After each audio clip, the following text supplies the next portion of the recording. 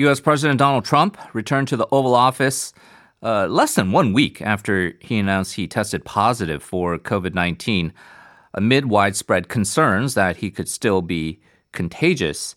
He is striving to get back to the campaign and try to convince voters that he deserves re-election. Now, in another twist, the Commission on Presidential Debates announced that the candidates would take part in the second presidential debate virtually from separate remote locations. Trump, for his part, has refused to take part in a virtual debate, saying that he has no time for this, and it would be ridiculous to sit behind a computer. There's a lot to catch up here with, and so we're very pleased to be joined once again by the White House correspondent for USA Today on the line, David Jackson. Hello. Hello, how are you? I'm doing great, sir. Thank you for joining us. I want to first talk about some of the breaking news that's been coming out in the past few hours about this supposed plot by extreme right-wing groups to kidnap the governor of Michigan, Gretchen Whitmer. What do we know about this? And in your view, I know this is very early, but do you think this is going to have an effect on the campaign? It's hard to say about the latter. It depends on how much publicity it gets. But basically, the FBI announced the arrests of a group of people, 4 or 5 guys who basically had this kind of wild plot to try to kidnap the governor of Michigan from her vacation home in northern Michigan. Unfortunately for the plotters, there was an FBI informant in their midst who told authorities about this. So their arrests were the day that they hadn't even begun the plot yet. But it was quite a startling story because a couple of months ago, President Trump was very critical of Michigan Governor Gretchen Whitmer because she insisted on having the state closed down to protect people from the COVID spread. Trump, at that point in time, was critical of a lot of Democratic governors who he said were keeping their states closed unfairly. And one of the people he singled out was Whitmer. And like at one point, he sent out a tweet saying, "Liberate Michigan." And a lot of critics felt like that was almost a call to arms for some people. Yeah. And now folks are wondering whether this group that wanted to kidnap the governor are among those people. So the governor made mention of Trump's rhetoric, and she felt like that may be that it may be inciting people to do violent things. The Trump people deny it. It's a crisis, or it's a tension that have been spreading throughout the United States throughout the year, and they came to a head in Michigan today. As to whether it will be an issue in the election, I don't know. Yeah. It depends on how much of an issue Joe Biden makes of it. Right, and people have been attributing, as you say, some of the inflammatory comments in the past by President Trump towards Whitmer in inciting these groups. And there's an automatic sort of linkage with these people who are being charged right now, David, with that very viral scene of those right-wing protesters who kind of stormed the State House Capitol in Michigan with the assault rifles, and people wondering, are these kind of groups sort of intertwined with each other? There haven't been any connections yet. I mean, people are still looking at their background. It was, it's my understanding, it was this a bunch of young people from the low 20s who they do appear to be Trump fans, but and they do appear to have been active in their local militias. But there's no direct linkage to the kind of protests you were talking about that we saw in Michigan earlier this year. All right, let's also get an update now on this second presidential debate, if and when it does take place. The Commission on Presidential Debates has made, and again, just from the perspective of Korea, we're pretty strict here in terms of quarantine regulations and social distancing measures, but it just seems like a no-brainer decision to have this second debate be virtual, especially in light of one of the participants still being COVID-19 positive and just erring on the side of caution. Where do you think things stand right now? It does seem clear that Trump would prefer to be in person, so maybe to engage in some of the similar debate strategies that he used in the first debate to talk over the moderator and his opponent. But do you think we're going to have a second debate? I think we will have a second debate. It's just a question as to when. But you're right. The president did flush the idea of a virtual debate, but I think it's more of an opening bid and negotiating with the debate commission as to what the rules should be for the second debate. It's scheduled for a week from tonight in Miami, so there's still some time for people to work some stuff out. there's a feeling that the president's been known to make proclamations and then change his mind. So there's some feeling that he could actually change and go ahead and acquiesce to a virtual debate. We'll just have to see what happens in the coming days. It's right now he seems pretty adamant, and in fact, he claims he's going to go ahead and schedule a rally for that night, whereas Joe Biden has already scheduled a different town hall for the night of the second debate. So I think at this point, as we're speaking here, it's the idea of the second debate going on as scheduled next Thursday, October 15th. I think that's kind of sketchy right now, and I think that's a bit of a long shot. There's always been a third debate that was set for October 22nd, and I still think there's a decent chance that will take place. Right.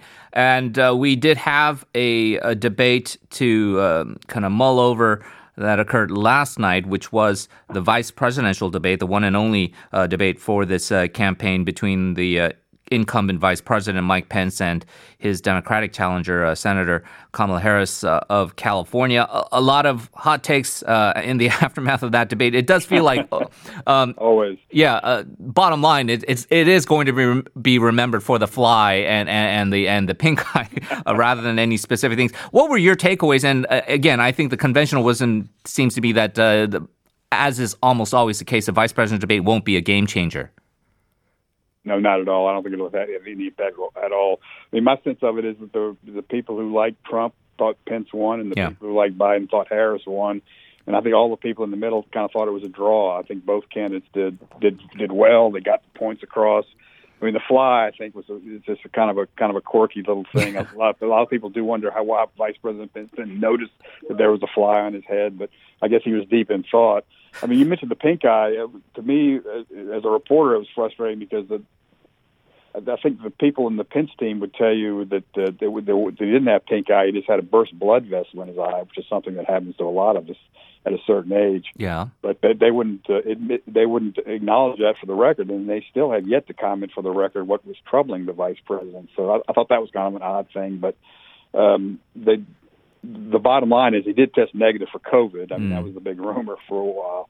And that is not true, and he did well. I mean, certainly Trump thought he did very well, and a lot of Trump supporters thought he won the debate. So, I would say that it was actually, I thought it was a pretty good debate, and I think both candidates did what they wanted to do, and it won't make a bit of difference in the election.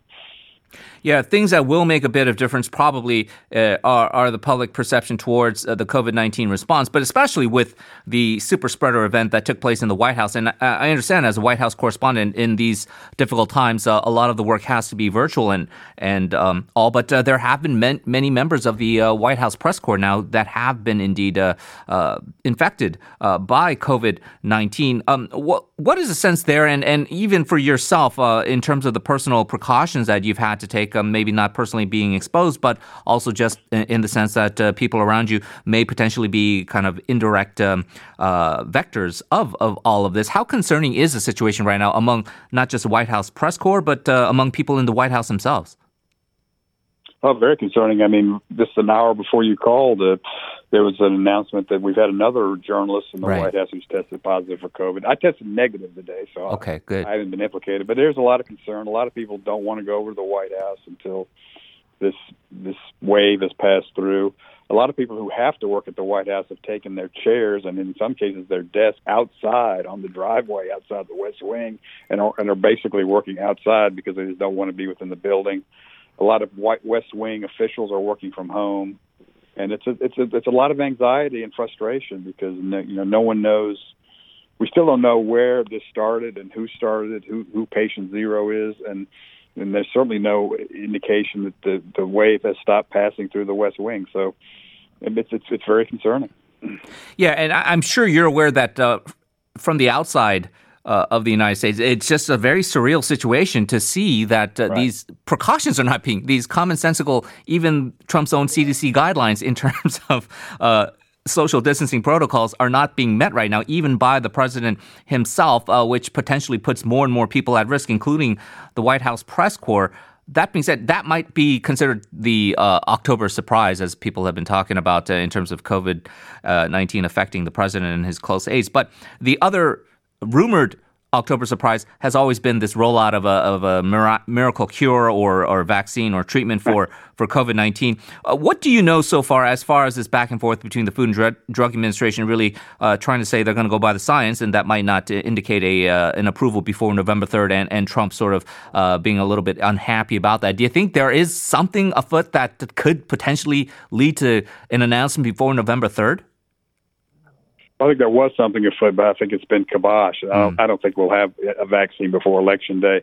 The deal was a couple of weeks ago, there was a new FDA rule that, and basically what it boiled down to was they were insisted on testing protocols and other scientific methods before any vaccine was approved. There's some people in the White House who thought that the FDA was overdoing it, and that extra requirement was going to delay the completion of a successful vaccine. So I think there was some thought among White House officials to try to kill that rule.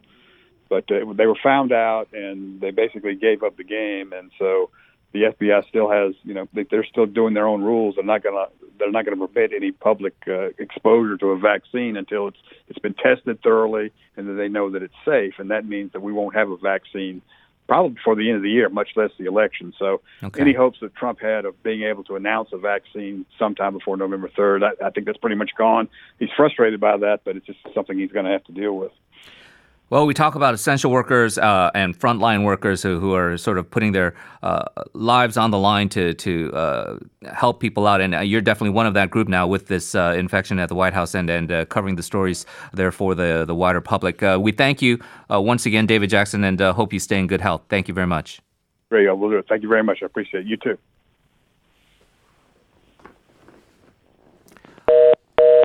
And we're going to go ahead and continue our discussion here in regards to the president, really more away from the political aspects of Trump's reelection bid, but the health aspects. He was positive. He tested positive for COVID-19. That in and of itself is a huge story. Now, the way he's handled it has been very controversial. He's now been saying that this was a blessing in disguise. He's citing God, maybe try to stir up his evangelical Christian base for this. But what about his actual diagnosis and the condition he's in and the treatments that he's received? We're going to get some analysis on this right now from a medical expert from the Division of Infectious Diseases at the University of Michigan Medical School. Very pleased to have joining us Professor Jihoon Baang on the line. Hello. Hello. Hello. Thank you for joining us, Professor Baang. The frequent testing that the White House claims Trump and most of the staff at the White House undergoes, this daily testing, that's really been put under dispute because they are not disclosing the last negative test that the president received before being confirmed with COVID-19. In your view, how do you think that the White House has handled this from a medical perspective? So I don't think they've, handled it well, basically. And, the frequent testing is a tool, and I do think it's a useful tool. And that's probably why Trump was without COVID-19, despite being in large meetings and large gatherings, but it's not a perfect tool. And I think what happened was he relied solely on this method. He wasn't wearing masks, to my knowledge, on a routine basis. He was going to these large events without masks, and his supporters were also, for the most part, were not wearing masks. Some of it was outdoors, but some of it was indoors. So the frequent testing method is a useful tool, but there needs to be other things that needs to be done to maximize the benefit, and I don't think that happened. And I think that's probably why he was infected with COVID-19. Now, much has also been made of the treatment he's received, and maybe we'll get to the transparency as to the doctor briefings that have ensued in terms of detailing both the treatment as well as his actual accurate condition. But he does seem to be the only person who has received the unique sort of array of drugs. He was given remdesivir. He was given this cocktail, this experimental antibody therapy, Regeneron, and he also has been receiving doses of steroidal dexamethasone. I know this is going to get maybe too technical, but can you just give us your thoughts on the overall treatment protocol that he received? Yeah, so he was treated by a group of experts, very smart people, and so let me just walk you through, I guess, the treatment plan that he received. So just going over like a brief overview of COVID-19. So it's basically a virus that infects you. So for a virus to infect you, it starts infecting cells and it has to attach to a receptor. And what the monoclonal antibody does, it prevents the virus from attaching to a cell through that receptor. It basically neutralizes the what we call the spike protein, which the cell recognizes. And so once you get this monoclonal antibody, you lose that spike protein so that the cell can't recognize the virus, so the virus can't go into the virus. And that's the monoclonal antibody cocktail that he received. He shortly after, I think that same day, received remdesivir. And what remdesivir does is, so the virus infects the cells and it goes inside the cells. And once it goes inside the cells, it has to replicate, and it needs an enzyme to do that. And so what remdesivir does, it inhibits that enzyme so that the virus cannot replicate. So it works in a different way. And so basically what he received was 2 drugs targeting the virus. One prevented the virus from entering into the cell. One, the remdesivir, prevented the virus from replicating. And so that was kind of the main thinking probably behind these 2 interventions. We know the viral load, the amount of virus in you is high in the early phases of the illness, and that's probably why the doctors decided to give him this aggressive regimen very early on. And so he was receiving all that, but to my knowledge, based on what the press conference has told us, he started dropping his oxygen, I think around day 3, since he tested positive. And so what you need to know about COVID-19 is the virus goes in you, it replicates, it doesn't cause much problems or symptoms when it replicates, but your immune system is able to take care of it. The virus level goes down and it kind of goes away, but the immune system in a way overreacts to the virus. And that overreaction of your immune system to the virus is oftentimes what makes you sick. And so my guess is that when they saw that oxygen level drop, they probably had other lab information, and they probably had, and I don't know, I'm guessing, but they probably had imaging studies suggesting that now he was in his hyperimmune or the immune-mediated phase of the illness, where your immune system is really kind of starting to attack your body in a way. And that's kind of when the dexamethasone can potentially benefit someone. And there's a lot of controversy about the timing of the dexamethasone, because some of the studies do suggest if you use it too early, the benefits might not be there. Right.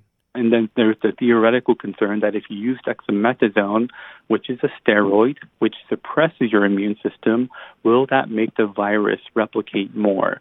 So the timing, there's some controversy behind that, but we just don't have all the information to judge the decision that was made. And so those are kind of the 3 drugs that he got. This is kind of the reasoning behind the timing and why he got these medications. Well, we thank you for that very detailed look into the treatments that he received. I think we understand that better now. It's easy for all of us, lay people like myself and medical experts like yourself, to play armchair doctor and do differential diagnosis, just looking at video clips and public appearances and all of these other things. But it's been often cited, Professor Baang, that Trump is a patient who is elderly, 74 years old. He's got comorbidities. He's obese. He perhaps has a lifestyle and diet that is not necessarily conducive to a positive outcome should you become infected by COVID-19. Just discussing everything you've said with the diagnosis and the treatments and what he's been able to portray publicly. He is definitely not somebody who's we can definitively say is out of the woods yet, because it does appear that the doctors now are saying that they are going to clear him to return to public events on Saturday. Yeah, so I don't think he's out of the woods. He most likely is, but I don't think he's 100% out of the woods. When we admit patients and take care of patients with COVID-19, day 7 to 10 is kind of around the time frame where we kind of like to watch these patients very closely, because that's kind of when your immune system can start ramping up and start causing a lot of inflammation in your body and make you sick. And I think he's around day 9, maybe day 8 to 9 right now. So he's close to that point where we worry less. I'm looking at some of the interviews he's doing on Twitter, and he looks fine, actually. So, and then he did receive a drug combination regimen that I've never used before in combination, because I don't have access to the monoclonal antibody. So my guess is he'll do okay. I want to wait maybe a few more days before I say he'll likely do okay. But my guess is he'll do okay. Okay. But there's a chance he might. Yeah. Well, Professor Baang, we always appreciate your medical expertise on these issues and more, and we definitely look forward to talking to you again should the need arise. Thank you so much, and hope you have a good weekend. All right. Thank you. That was Professor Jihoon Baang from the Division of Infectious Diseases at the University of Michigan Medical School. We'll be back after this.